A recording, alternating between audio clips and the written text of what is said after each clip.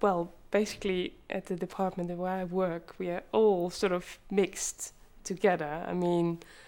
I think there's people from different backgrounds and disciplines sitting all on the same floor.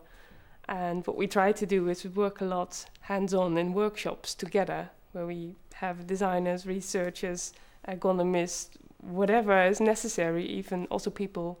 that have to, later on make a business model out of this, try to involve the people at certain stages from different disciplines to get all these views around the table and to get,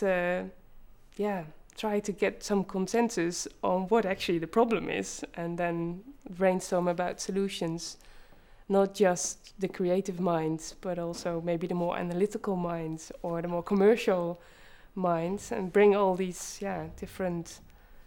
they also have different needs basically to do their jobs,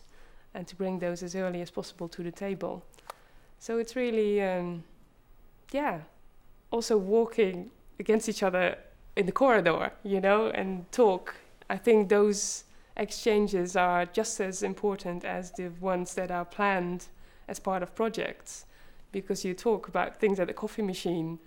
that you don't, about the projects you do or what you've just found out in this wonderful research going into people's homes,